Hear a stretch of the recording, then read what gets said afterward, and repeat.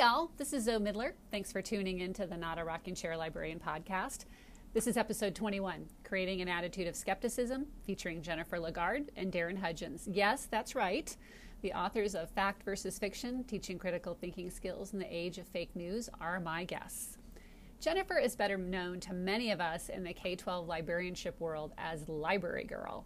Jennifer works with educators worldwide to develop innovative instructional practices. She has served as a classroom teacher, teacher librarian, digital teaching and learning specialist, and consultant for the North Carolina Department of Public Instruction and the Friday Institute for Educational Innovation. Jennifer is a tireless advocate for K-12 librarians and librarianship. One of my favorite Library Girl presentations is called Brains, How to Survive the Zombie Librarian Apocalypse. And if you've never seen that slide deck, I highly encourage you to visit Jennifer's website, librarygirl, all one word, .net, N-E-T, librarygirl.net. Jennifer posts all of her presentations there, and you can access them. You can follow Jennifer on Twitter at Jennifer Lagarde, JenniferLagarde. Darren Hudgens is former secondary teacher, a district coach, a staff developer, speaker, facilitator, developer of technology integration programs, and a youth coach. Currently, Darren is the CEO of Think, Do, Thrive, and works with educators, school leaders, district and school organizations to help them build upon their culture, strengthen human capacity, and inspire the souls of social servants. You can follow Darren on Twitter at DHudgens, at DHUDGINS.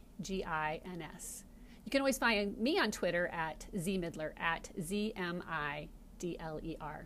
Just a heads up, this episode has a running time of close to an hour, and that's because we had a fantastic conversation, and I wasn't about to edit out a minute of these two incredibly smart and informative thought leaders.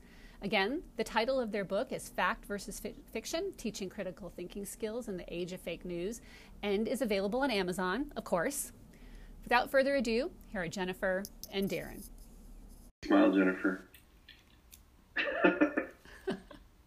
Hi everyone, I'm Jennifer Lagarde. I am a former teacher, librarian, and digital teaching and learning specialist who spent most of that time in North Carolina, which accounts for this accent. But currently I work with teacher librarians and teachers and principals in the Pacific Northwest. I live in Olympia, Washington, where I work, drink lots of coffee, and read as many books as I can get a hold of. And once again, I get to follow that. I'm Darren Hudgens. I am a former secondary teacher. To be more specific, both in CTE and social studies. And then I'm also a former director of instructional technology for a nonprofit where I did all kinds of workshops and ran events. And now I'm a full-time consultant with a company I call Think, Do, and Thrive. And I also live in the Pacific Northwest, and just really, really excited to be here. Great. Thanks, guys. I really appreciate it for your taking time to join me today. And congratulations on your book, Fact versus Fiction, Teaching Critical Thinking Skills in the Age of Fake News. I have to confess, I'm a longtime Jennifer follower, Library Girl follower. And when I had heard that Jennifer, you and Darren had written this book, I immediately went out and bought it. And the book is just incredibly timely and relevant. And I kept having these yes and true and moments as I read it. That sounds like our writing process. I was going to say, I'm laughing. It was. I mean, I was thinking out loud and processing out loud, and my husband was like, what are you reading over there? But what I really appreciate about the book, I appreciated so much about it, but what I really appreciate about it is the balance that you struck between illustrating the issues and the problems around information literacy and providing those practical and actionable advice, ideas, and lessons we can use to help our students become more discerning consumers of information. The problem of fake news is not insurmountable, and to quote the book, it says, it's complicated, but it's not impossible. And that was really reassuring to me because I feel like we are just swimming in this issue right now, especially in our school district, Boulder Valley School District. So I'm curious first how this collaboration came about, and maybe if you could talk to us about why you decided to go after this particular topic. Darren, I'm going to let you start. Yeah, I kind of thought, was a little around 2016.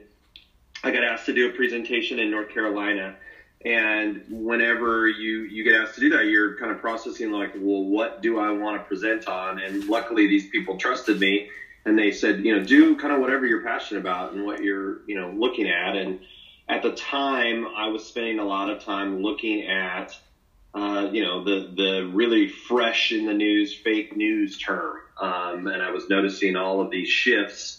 And as I alluded to in my introduction, I have a background of social studies. And from a social studies perspective, I was kind of twisted on this, that people were panicking about it. Because I was like, this has been around for a really, really long time. This isn't new. It's just been tweaked a lot with the technology and the social media part.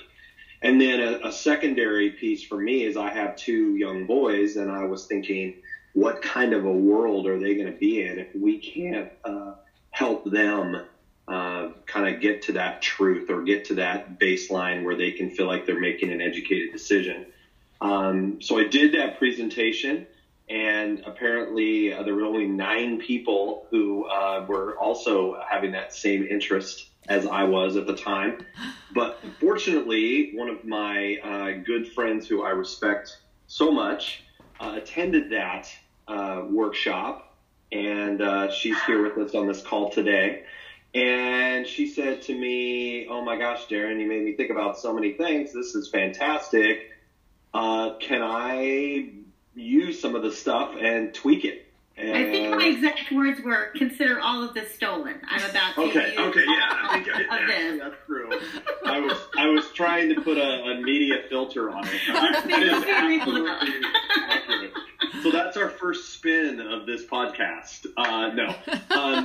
Anyway, she did, and took it on the road with her wonderful following, and just, kind of vetted it in some ways. I mean, a lot of people gave her all kinds of feedback and comments, and I'm sure Jennifer will speak to that. But, why don't you, actually, that seems like a natural thing. Why don't you take it from there? What happened after that? So I was one of the 9 lucky people to attend the very best session at NC Times that year. And I mean that really sincerely. I walked out of that room thinking, oh my gosh, everything I think I know about this is wrong. Or everything I think I know about this needs to be updated. And also really inspired by the idea that as teacher librarians and folks who are already in the business of source evaluation, how we could really pick up the mantle of this and make a difference for our school, for our kids, number one, but also lead the way to help, I think, what's the word I'm looking for? Help identify and also combat a challenge that is really, at the time was and still is something we're all really facing right now. So I got excited about that work and was able to take, every time I would go to a different conference or a school different district, I would do a different iteration and share that with Darren. And then, gosh, I guess it must have been the summer of 2016, what would you say, Darren, 2 or 3 months later, I got an email from ISTE asking me if I would be interested in writing a book for their Digital Age Librarian series. Okay. And my quick answer was no. I was in the middle of moving across the country. I was, had a lot going on. That just didn't seem like something I was interested in. But then literally I got that email while sitting in the cab of a U-Haul truck in the state of Nebraska as my husband and I were moving across country. And I thought, maybe I would like to do this, but only if Darren would be interested and only if we could write a book about this. Got it. I got you. Sorry, I have a little bit of a hesitation here with your feed, Jennifer. I don't know if you can hear me. It looks like she just froze up. Yeah, she looks like she just completely froze up. She might have maybe in the middle. No, you're back. Froze up in the middle of Nebraska. Okay, well, as one is one, which makes sense. Yeah, I was going to say that's an apt metaphor, but so I emailed Darren and said, "Hey, Darren, would you be interested in doing this with me?" And he foolishly said yes. And so that's how this happened, really. And a year and a half later, because it took us that long, and I don't mean that in a sarcastic way. The research part of this was dense, it took us that long to really put together our thoughts and to gather all the information we needed to do what we thought was a just job of the topic. Well, and I feel like, I don't know about you, and this is also part of the news consumer issue, or just, teachers and students and all this. I mean, we could have written, 3 volumes of this. Yes. I mean, we were trying to decide, what is the pertinent stuff that is tangible that people can do right now about it. But, I mean, it evolves even, at this moment. So yeah, and also in a way that wasn't going to turn people off from the topic, because people are so polarized around even the term fake news elicits very strong responses from people. We wanted to address the issues head on and be brave in what we were asking people to do, while also hoping that everyone felt like they had a seat at our table regardless of their ideology. Yes. I mean, for me, the thing that I was so surprised that you were able to do was to do this in a concise way. I mean, this isn't a rambling theoretical treatise on misinformation, disinformation, and fake news. I mean, I just felt like I had a little manifesto in my hand, and I could take this, and this was going to be immediately a part of any toolbox I was going to be using. So, I mean, I'm surprised it took a year and a half. I mean, to me, that seems like a really quick turn time. So congratulations. Well, thank you. Well, having never done it before, that felt like we walked into it, at least, I don't want to speak for you, Darren, but I walked into it really confidently thinking, this is 5 or 6 blog posts, really, this easy peasy, right? And then it wasn't, it was hard. And it also, but it was worthy. We felt like it was worthy. We wanted to do it justice. And also I'd say that, procrastination is in both of our DNA too. So deadlines helped us as well. Well, and more recently, I've had some time to kind of metacognate about the whole process and looking back and being like, what really happened? And we kind of, the challenges for consumer in news right now, there's 4 main things, which is you have information overload, you've got a crisis of authenticity, there's this whole speed and accuracy issue, and overcoming your own biases. I felt like we went through those 4 things in this process. I mean, we were both swamped with all kinds of things we were doing with our other jobs, trying to write it. So we had all this, I would call it information overload, just because, when you try to get in and unpack something and really write about it, you can't let all that other noise get in there, but it just naturally does.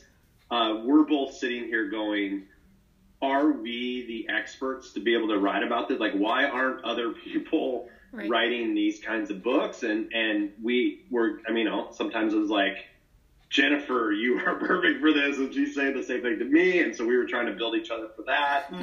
We're trying to figure out what is the right thing, which is that whole speed and accuracy. And we didn't feel like we were being very quick at it. But yet we wanted to get it out there because ISTE's like, hey, this is going. And then the last part is we both have biases. I mean, I've got a history bias and a psychology bias, and Jennifer's got a media literacy and media specialist librarian bias. And, she was coming from the East Coast, but had influences on the West Coast, and I'm coming from, this thing. And so we both jockeyed back and forth on how to do it. And, I'm really proud of it. And I know, I won't speak for Jennifer, but I'm pretty sure. Well, I will just add, I agree with everything Darren has said and always says. I mean, I agree. I just nod when he talks, but I'm doing the same thing. That's just welcome to my world. But I also think that it was really important to us to make it actionable. Yes. We wanted very much to identify the problem because we felt like a call to arms was necessary. We understand that, it's kind of impossible to learn and internalize information that you don't care about. So we wanted to help educators care about this as much as we did. But we also wanted to not just say, okay, here's a huge problem. Have fun, y'all. We wanted good luck. Yeah, exactly. exactly. We wanted to make it actionable with tools and resources so that people reading the book could feel like there was a way for them to get started right away. Well, I mean, the whole topic is such a moving target, right? I mean, for anybody to take a stab at it is a brave thing, because the minute you write it, it's going to be outdated.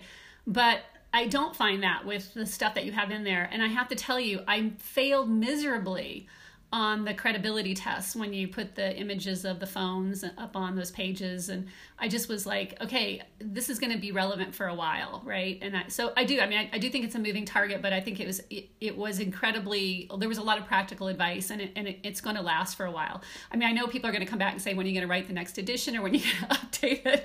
But I mean, like I said, I found it, like you said, very actionable right now. So, greatly appreciated the effort that went into making it, have some stickiness for a while here, which is important. Thank you. Yeah, thanks.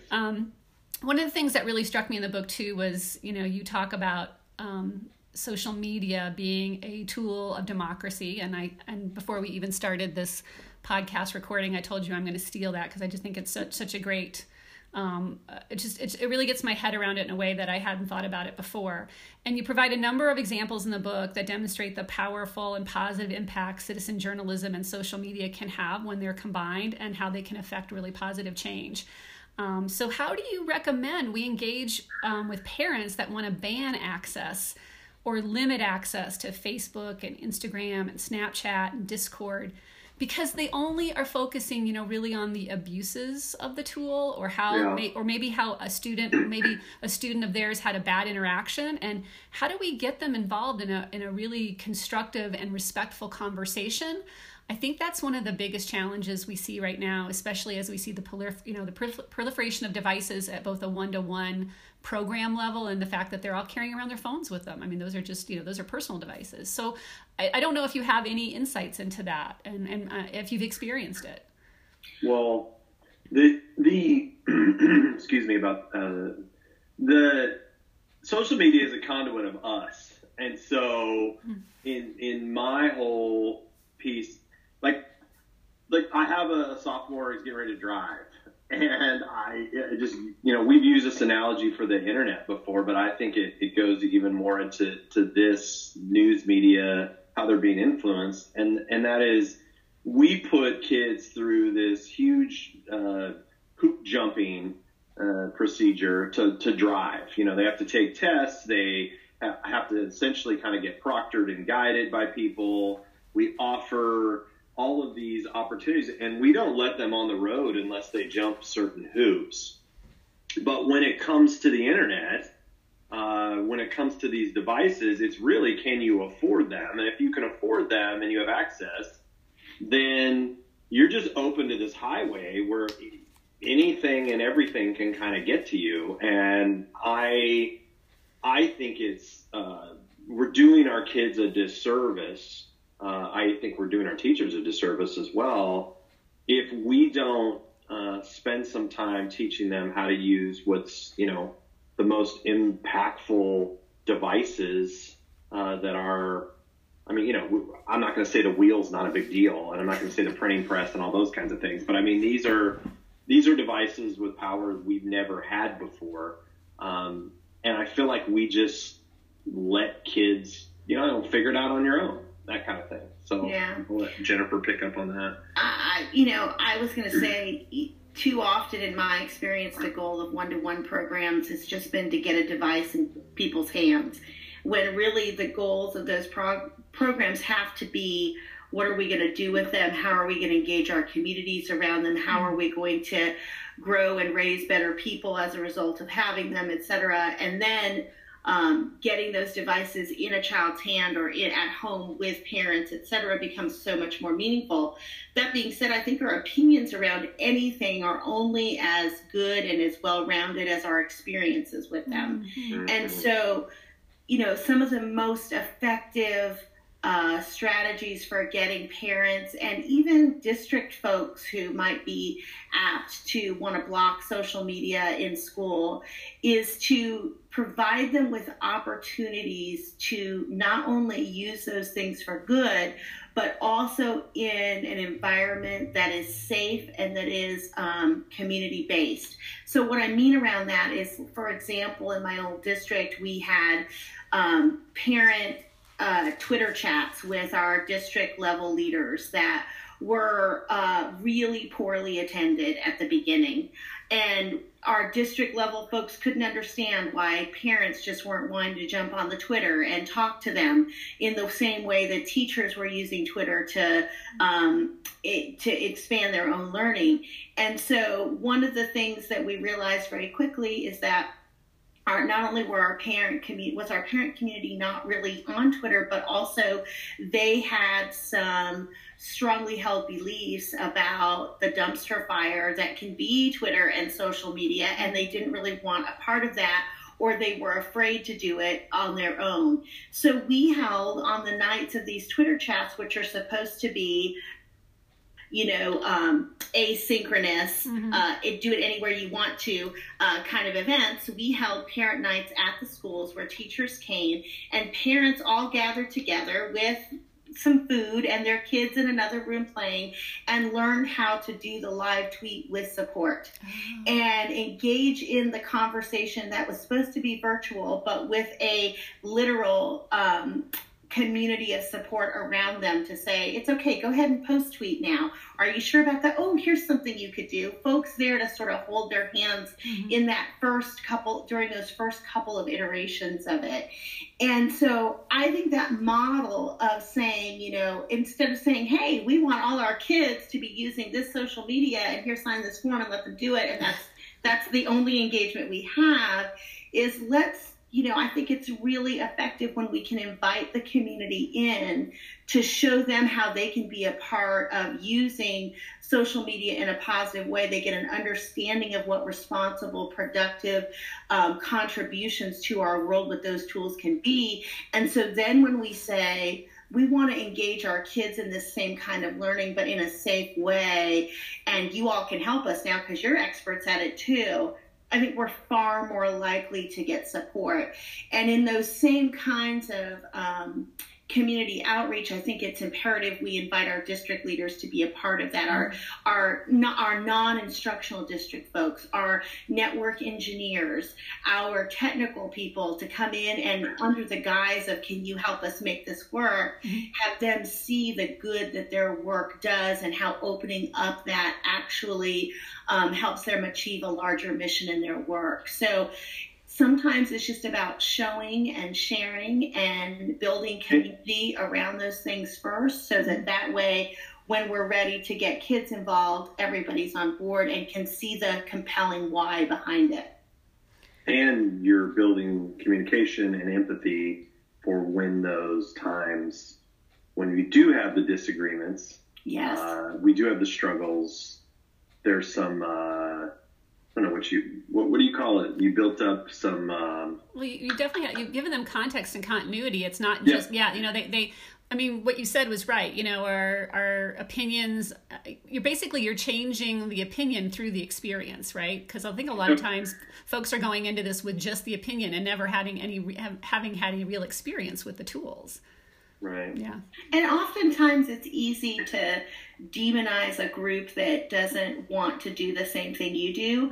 Oh, those crazy parents, or oh, those evil network engineers. But when those crazy parents have a name, who you sat down with and enjoyed a fun evening, or the network engineer is named Joe, it's no longer, well, they're on one side and we're on another side. We're all on the same side. We just maybe have different opinions about how to get there. So when you build that community and amongst those folks, I think it's just easier to do the work together instead of feeling like you have to do it in spite of someone else. You're never going to get everyone, but the more people you can get there, the more likely you are to be able to achieve your goals for kids. Yeah, no, I think that's a brilliant idea. I like that a lot. Okay, I've written that one down for sure. Take it. That goes in the next book, I think. Yes, yeah. Look at us, Karen. Even before we're done with our first cup of coffee. Okay. All right. So the other question I had for you was, initially, digital citizenship instruction was taught exclusively by teacher librarians. And that made sense back in the day because that was the only place, in the library where you could get to a computer, or there was a tech lab where a librarian was in charge. But as, devices have proliferated and we've seen one-to-one programs and cell phones, even digital citizenship instruction is no longer the sole responsibility of teacher librarians. Thank you very much. That's great news. Classroom teachers are integrating it into their instructional practices. It's, done in hopefully a more contextually relevant way. So I'm curious, do you think teaching information literacy will follow that same path? It will sort of stream out of the library and right now a lot of it's in the teacher librarian's hands and it's not always done contextually. Do you think it's going to follow sort of that same path? It'll become maybe more embedded and at point of need. And how can the teacher librarians support that shift if you think that shift is necessary? Well, I'm going to jump in here, Darren, and just say... I knew. I saw the fire brewing. You can see my... Oh, yeah. First of all, my first immediate response is, gosh, I hope so. But when I think about it a little bit, then I think the real answer is that shift has to take place. Yes. That's an inevitability if we're really going to tackle this issue with any kind of fidelity. If we're really going to dent the universe and right a ship that so many of us recognize has veered off course, then it can't just be one person, whether it's the teacher librarian or the social studies teacher or, the guidance counselor or whatever. It can't just be one person's responsibility to administer a few online modules during 6th grade and then check, we're done. It has to be an integrated part of just what kids do as they access information, because research is no longer a skill that is limited to one course. It's not just that we do a research project in science now and once we've filled up our trifold board, we're done. Right. Research is a daily ritual that our kids, whether they know it or not, go through when they make decisions about whether or not to grab their umbrella, about which app they're going to purchase when they read reviews or whatever. We research every single day to make decisions about our daily life, and we need to understand that all of that is media that we're consuming, that someone in that process is trying to either convince us of something or sell us something or both. Mm-hmm. And in that transaction, we have a responsibility to do our part, which is to check for reliability, to understand who benefits from our consumption, et cetera, be skeptical, to be a digital detective whenever we open our device, whether that's a laptop or a mobile phone or whatever. And if we're going to just have our kids develop those dispositions, then everyone has to be modeling that and doing that in their courses. And the rub, I think, for me, then, as I see this in schools, is not even the reality that teachers are like, well, golly, where do I fit this in, given all the current responsibilities? But also, I don't know that all the adults in our buildings have these skills as well. You mentioned your score on the self-assessment in fact versus fiction, and I should have jumped in there and said, well, welcome to the club. When we do this in workshops around the country, that is what happens over and over and over again. Folks who consider themselves pretty savvy when it comes to media literacy are like, holy smokes, I struggled with this. So also, I got to cut you off. Go for it. You're tweeting your own horn because she created these things, and so she's like the mad scientist. She's all excited because she put fangs on some things and all that, and she's duped people. So she feels like the professional troll right now, and so that you're getting this other side though. I would expect nothing less from the woman who has a presentation that talks about zombie librarians. Absolutely. So that's why this question was absolutely designed for this response. Well, I will say in my own defense, while I certainly get some pleasure out of all of that, I think really, the self-assessment was designed to elicit a response in which educators, experienced, I guess, a wake-up call. Sure. Of, this stuff has changed. I was thinking about this last night, as a matter of fact. When I did my national boards, one of the lessons that I submitted was around media literacy. And the focus of that lesson was Boolean search strategies and evaluating domains, right. Okay. So, we all evolve, right, as learners and thinkers. And unfortunately, though, we still have media literacy instruction like that going on in our schools. And it's not appropriate to what the information that our kids are experiencing now. So we have to change if we're going to really prepare them for the world they live in now. So I'm going to be the doom and gloom on that, because yes to everything he said, but unless we fundamentally change how we do school, I obviously participated and helped write this book because I believe we can change it. Yeah. But with the test obsession stuff that's going on, with the, I'm also spending a lot of time right now doing a bunch of stuff with SEL. Yeah. And I feel like they're parallel universes. Like, they're both massively important in an economy or a job shift that has changed since the 1960s, where, blue collar, standing, doing the same rote thing every day is going down, down, down, and knowledge work demands are going up, up, up.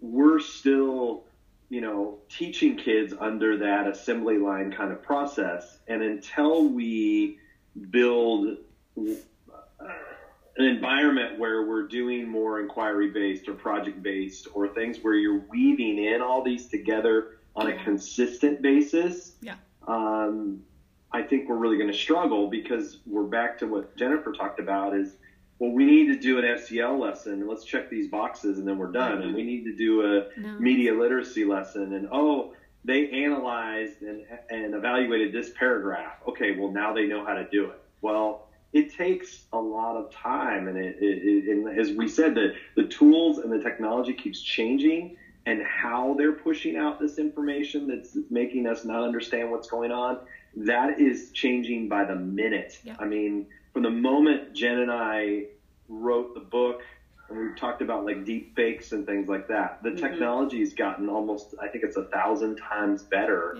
in just the short time that it's come out.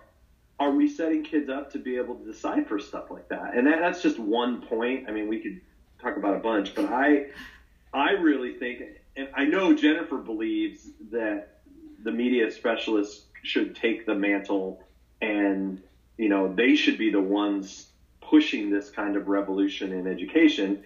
I think it's got to be all of us. Yeah. Whoever leads it, I don't care. We just need to do it.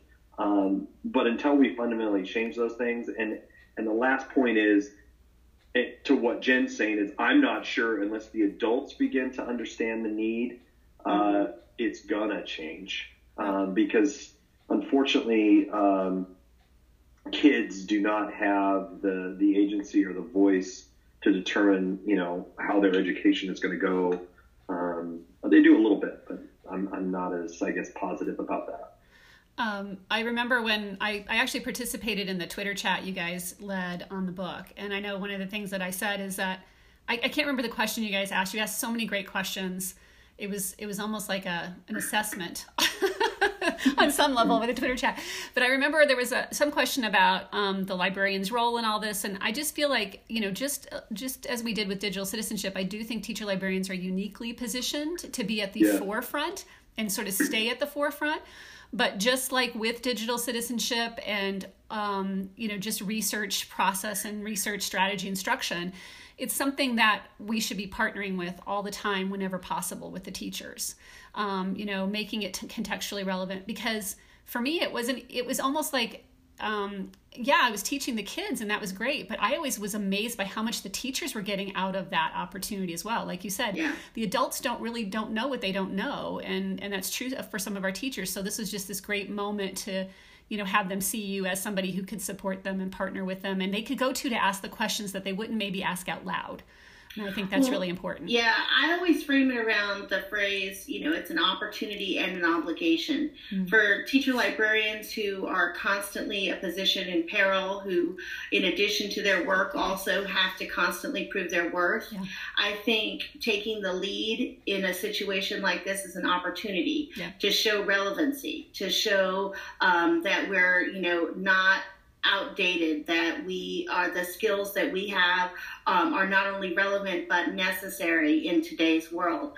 But also it's an opportunity to speak to Darren's point a little bit, to model what school should be like, because our work, because we are not beholden to the test in the same way that a classroom teacher is, we have an obligation, I think, to model the real work of school, which is not to raise test scores, but to raise good humans. Mm-hmm. And so this is, that's our obligation, that's our charge. So I do feel like, the teacher librarians have an opportunity and obligation to take the lead, but to speak to your point, Zoe, I don't think that we're going to be able to make a dent unless everyone is on board, and this just becomes about the culture of what we do as learners, not just the thing we do in one class.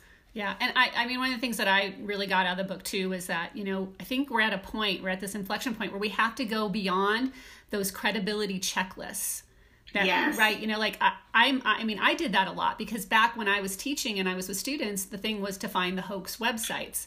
Yeah. Now we have an information environment that's much more dynamic. Things are coming to them from a bunch of different directions. So I just feel like I still see a lot of people doing this and talking about this credibility checklist. And I'm not saying they're not important. I get their worth, but I do think we're kind of moving beyond that point now. Do you agree? Yeah, we feel the same way. I think those protocols for determining credibility can be certainly useful on one, at a certain point in the arc of learning, that's one tool to put in a child's tool belt, but it can't be the only thing we arm them with and then send them on their way. I agree. Okay. Do I have time for one last quick question, or do y'all need to go? Okay. Darren, I'm speaking for you. Are you okay time-wise? Oh, absolutely. Okay. So my last question is, and I don't even know if we can answer this question, but, and I'm going to date myself here, but, I never questioned when I was a teenager, tween, young adult, I never questioned my local TV channel news or Walter Cronkite or the 60 Minutes team. Those were my main sources for information. And so what's different about them as a source of information versus a YouTube channel that a student follows to get all their info? And how can we help students develop a healthy skepticism? Because I don't know that I even had it. When I was younger. What do you think has changed? Well, for one, your context. You're older and you have a lot more stuff to question and look at. Number two, it would be, I kind of alluded to it earlier, information overload. Back then, when Walter Cronkite, there were, 3 channels, 2 channels. You watched what your parents watched. Mm-hmm. The second part is really about legitimacy. The dollar bill that you have in your pocket, hopefully, is just paper. Why do we trust it? What do we have? There's legitimacy behind that, and that's where all power comes from. The difficult part now is just with that overload of information, there becomes that crisis of authenticity. Like, okay, who's real, who's not? We know for a fact that there are machines that are sending out things now that aren't even, they're fabricated by people to try to get more clicks and make money that way. I was telling Jen something I learned just a couple of weeks ago, that there used to be a division, for example, in newspapers. There was a thing called a firewall. And I always think of that with the literal firewall in a building or the firewall when it comes to the internet. And they actually called it the firewall in news. And so you had one side that was about ad revenue, and that was their job, was to help pay for the the paper. And then you had another side that they were journalists, and they weren't dictated by money. Mm-hmm. They could write whatever they wanted. And though that line, that very thick line, has, because people aren't, or they have a lot more choices. They don't just watch CBS, or they don't just watch, NPR or something. There's all these other choices. Everybody's fighting now for that click or that viewer, and that line that used to divide the two has been pulled away, because now these ad revenue folks are using the same journalistic ideas or tricks as the journalists did, and we can't decipher between the two very well. And so when you get somebody who validates what you believe and those biases, you're like, yeah, I like this. This is great. But they might not be telling you the truth, or they might be, twisting the truth. And then in the other side of it is there's just so much. How do you, if Jen tells me, because I trust Jen, if she says, hey, Darren, you should check this thing out, I'm going to go check it out, and I'm going to believe it because Jen told me it. But if Jen didn't do the research, if Jen just saw the headline and was like, this is cool, it sounds right up our alley, I'm going to still believe it because it came from Jen. Yeah. But that doesn't necessarily, she didn't maybe vet it or didn't go through it. And so all that mirage of stuff I just said, I think that leads to this. There is no one conduit to the truth, mm-hmm. and that truth evolves, and it makes this journey that much more difficult. Somewhere along the line, consciously or not, we all made the decision that we are no longer willing to pay for information in traditional ways. Yeah. Whether that means subscribing to a newspaper or paying for cable television or, whatever those things are, we all decided that information was not something we were willing to open our wallets for. And whether we knew it or not, what we were then agreed to do was to pay for it in other ways, mm-hmm. which is through the clickbait advertising, mm-hmm. the having to, wade through the mountains and mountains and mountains of information that comes from now the competition that exists between traditional journalists and citizen journalists and the folks who actually make a living creating actual fake news stories to fool us, etc. We have made that bargain. That has already happened. Mm-hmm. So therefore, the landscape that we find ourselves navigating to find information, I don't think we ever put that genie back in the bottle. I think we are, at this point, that's the world we live in. And since we've made that decision, while also still somehow harboring this belief that we all have the right to a free and fair press that should be completely neutral, etc., the onus is on us to develop some attitudes and skills to be able to sift through now the new landscape that we've created.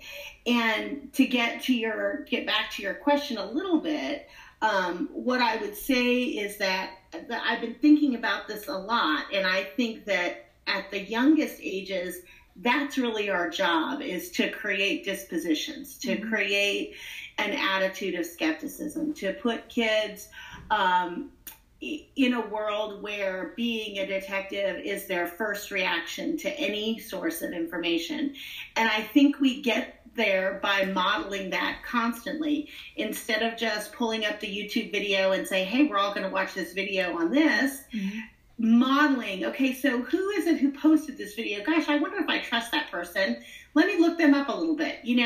Doing that stuff for kids not in a here's a what you have to do protocol in order to pass the assessment on this unit, but modeling it constantly as what we do when we are bumping up against a new source of information. And telling kids, this is important. I'm doing it because this matters. I'm doing it because That's what smart people do. And we are smart people. So that's what we're doing. Just creating this disposition in kids where the first thing they do, even without thinking, is to ask the question, is this reliable? Should I trust this? As kids get a little bit older, then there's some bigger questions to be asked around that.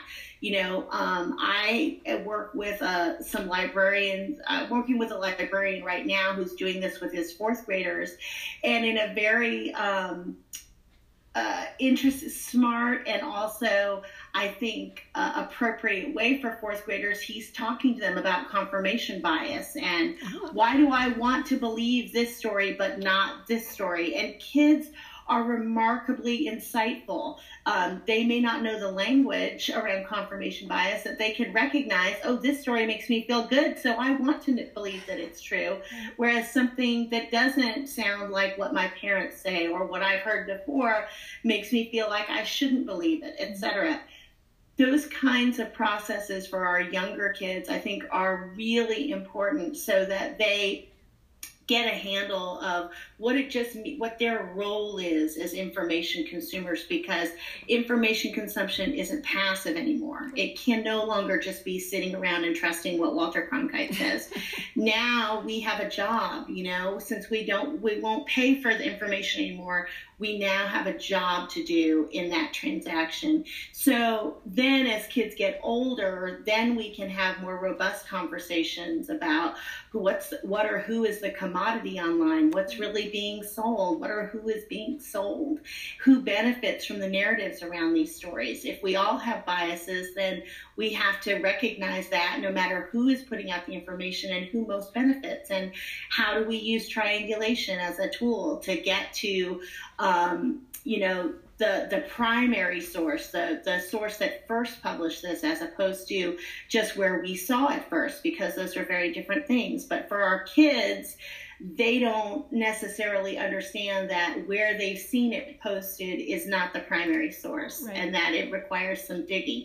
So all of those skills get built along the arc of information literacy, but I think it starts with, at the earliest age, just creating that disposition of skepticism. I agree, absolutely.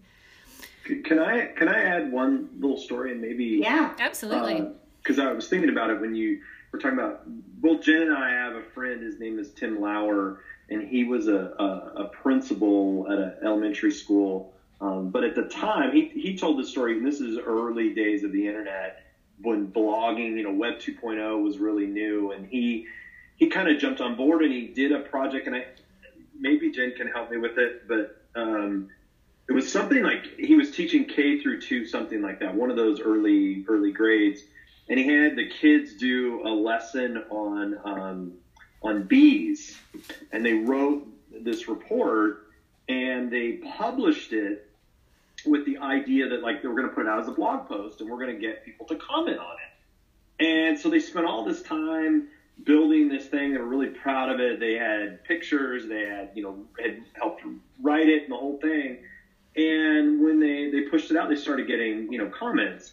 And they were all excited about it, except one day they got a comment from, and I will butcher this, so I'm hoping one of you two can help me. Is it a pisciologist or something, like people who study bees? Oh, goodness. I don't know the answer to that. Yeah. We'll just say they got a comment from a bee expert. A bee expert. A bee SME, a bee subject matter expert. Anyway, the bee expert said, hey, this is fantastic. I love what you've done, but this is not a bee. And then posted something about what it was. And so Tim said, as the teacher, he was like, oh my gosh, I have to move on to my curriculum. I got to keep moving on. And he's like, or this is an opportunity for me to go back to the kids. And so he said, what I'm going to do is I'm going to put it back on them. And I'm going to say, what do you want to do? And so the next day he went to them and he said, hey, we've got a problem. We've got a real problem here. We've posted this thing online, and it's not accurate. and here's what this person said. And I don't remember, honestly, if they had that gentleman on and they, kind of Skyped him in. Again, this is early internet, so I don't know how that was going. But he basically pitched it to the kids, and the kids were mortified. Mm-hmm. And they were like, oh, my gosh, we have to fix this. And to Jen's point, they did fix it. And I think that is a very both implicit and explicit way to show them, like, the truth does matter. They do care about it. Mm-hmm. You're starting to get them to think these things matter when we publish things online. And then that leads to that same arc Jen was talking about. Yeah. She made me think of it, and I was just like, I got to tell the story because it was really fantastic. I'd forgotten about that, but I love that story. And I love Tim Lauer, so I hope he's listening to this. Since we all do. He's got the presidents of the Tim Lauer fan club on the air right now. So. Amen. Jennifer and Darren, thank you so much for taking time out to talk with me today. This was super informative. I feel like I got this little private lesson with you guys, but I will definitely be sharing this with the world, so thank you very much. I'm going to have you guys stay on the Google Hangout as I stop our recording for a second, so hang on for just a second.